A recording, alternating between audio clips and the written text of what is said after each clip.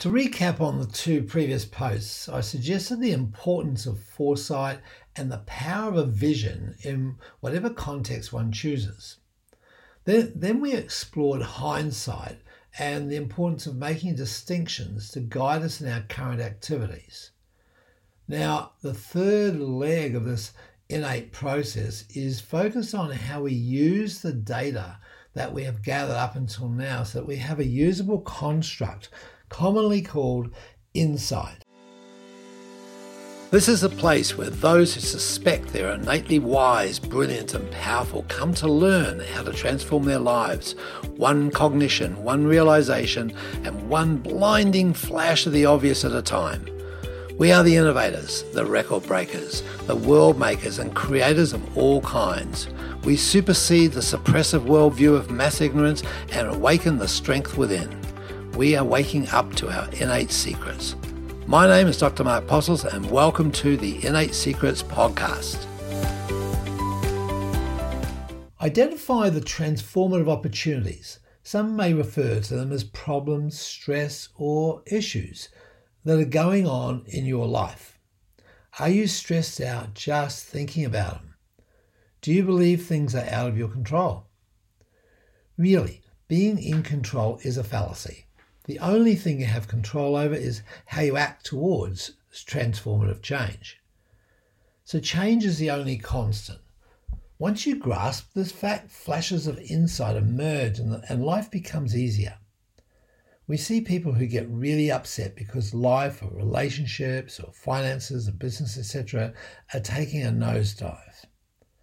In fact, the fact is that this week's stats were down on last week. It seems insane to have angst and upset about such a transitory blip, trying to hold the present to an ideal of what it should be as a recipe for stress and disillusion. So having attachment to results or having fixed ideas on how something should be done are a surefire way to create stress in whatever you are doing. So work itself isn't stressful. It's just the action that we take and that needs to be taken. It's our reaction or attitude to the work that causes the stress. It's our holding on to a wishing that things were different and that produces the angst. It's not the constant stream of interruptions that's frustrating. They're just events that happen around us, like a door slamming or the next door neighbour's dog barking. See, it's not easy to see it like this, however. I do a few recordings at home, and while podcasts aren't that critical regarding outside noise, when I'm setting up for a video and maybe doing a video recording session, paying the video guy to be there and it takes a while to get everything set up and you want to get it done as easily and as clearly as possible. It's all about the job. Then one of the retired folks from our immediate vicinity starts up their angle grinder or their whippersnipper or their lawnmower, and I found myself becoming stuck in what I thought should happen or shouldn't happen in this case. So it's our holding on in our minds to the tasks we're doing before we were interrupted that causes the frustration. It's like, this shouldn't have been, this should be, this is the way it was supposed to be. And the work team aren't an issue either. They're just good people being who they are. Yes, bizarre sometimes and behaviours are sort of weird, but they do their best. When we think they should be doing something in a certain way, we can get plugged in and depart from our sublime state of insight.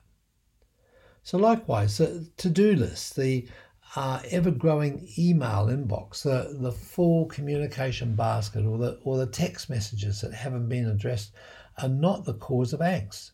It's not these things. It's the idea that we are mentally responsible for these things right now. And that's the operative word. See, the key to letting go and allowing things to flow then is the ability to muster insights and become the observer. When you let go of these ideas of how things should be, how other people should be, and how you can be and do the whole enchilada, then there's a serene sense of surrender that comes over you. This is not to say that it stops all problems. Heck no. In fact, you'll pray for more problems. The more productive, wealthy, and impactful you are, the more problems you'll have. So pray for problems. But letting go allows the stress of the problems to dissolve. So be aware that we can be sucked into it. We get sucked into solving problems. Now this focuses on the problem, and it is life zapping. We could also get sucked into trying to resolve a problem. So we're going to give up a bit of ourself in compromise. We want to make sure that everyone is happy, and we usually take away a bit of the problem. We take away a bit of the solutions, and we end up with some sort of a hybrid there. What I would suggest is we look for opportunities to dissolve the problem. So in dissolving a problem, you go to a higher level. You go above the problem, and the problem, therefore, is no longer a problem. It morphs into something different. It goes into a higher level order. It's like if there were two tribes fighting in the valley, and they were going at each other, and then another tribe appears over the hill. They would band together. They'd dissolve that problem that they were having, and they would band together if this was a hostile tribe descending on them and fight that tribe. And likewise, those now 3 tribes are fighting each other, and then a fourth bigger tribe comes over another hill with a threatening advance, then it's highly likely that problem will be resolved, and they will then band together, those 3 sides, looking to deal with the new invading side. So it becomes a matter of degrees. So dissolving problems, going to the higher level, and so the problem is no longer a problem. And it's that simple. And yet dissolving a problem isn't always easy, but so insightful. So it gives you an opportunity to acknowledge that even the most distant person from us in a relationship, the most polarized people in a relationship, or in a workplace, or in a nation, or in the world, have some things in common. And it's that point of unity, it's a point of commonality. So the challenge then is to be totally immersed in the doing of your thing, and at the same time not be attached to it or any stage of it. So Shunryu Suzuki Roshi said this: when you do something, you should burn yourself up completely, like a good bonfire, leaving no trace of yourself. Now, on a practical level then, you can identify, accept and work with insights by embracing them.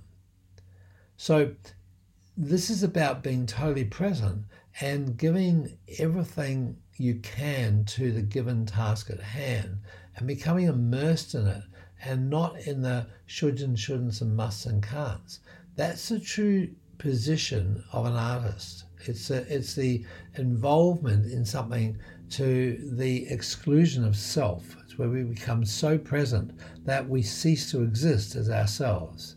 We become one with the object, or with the subject, or the cause for which we're working. So a couple of tips on this one then is, some people like to journal and to write in written form in notebooks and so forth. So you might like to write it down, because that often distances oneself from the problem and allows us to become more insightful around the issue. So, this could be some simple thing, like, give an example. It appears that a significant source of my income may be at risk of drying up as a local client is moving interstate. So there's a fear, and there's a degree of angst with that. Well, the next action on that would be to accept the change. So, you might write, well, this change is something over which I have no control, and I'll surrender to the situation, be grateful for it, and see the opportunities that it brings, and trust it will lead to even more great clients in the future. And then one might take it to the next level of saying, well, number 3, determine over what you do have control. So the resolution from that could be, I can control my reaction to this change. I will put even more attention on delivering exquisite service to every client who I do have the privilege to serve, and be grateful for that. So, that's to go to a higher level. It's to dissolve the problem, and the problem no longer exists because the focus then becomes giving exquisite service. And so you might like to do this exercise for every transformation that you're experiencing. Don't look at the transformation as being good or bad. Think of it as an opportunity to honor your life, because everything happens for a reason.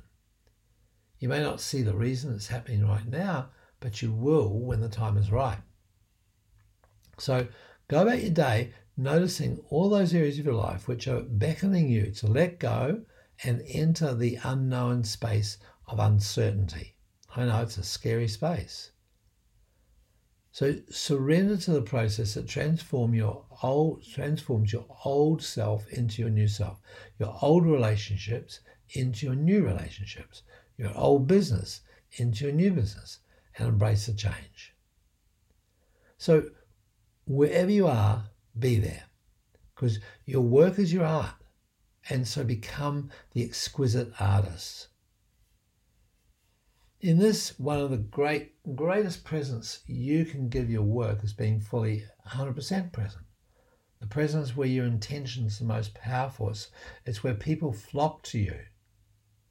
There's a saying of, people will flock around a person who's on fire to watch them burn.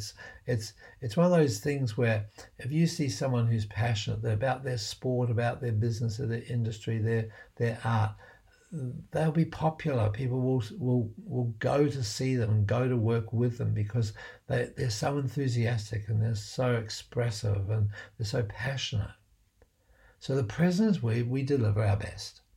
And the present is the only moment that's real. The past is a mere memory, and the future resides in our imagination.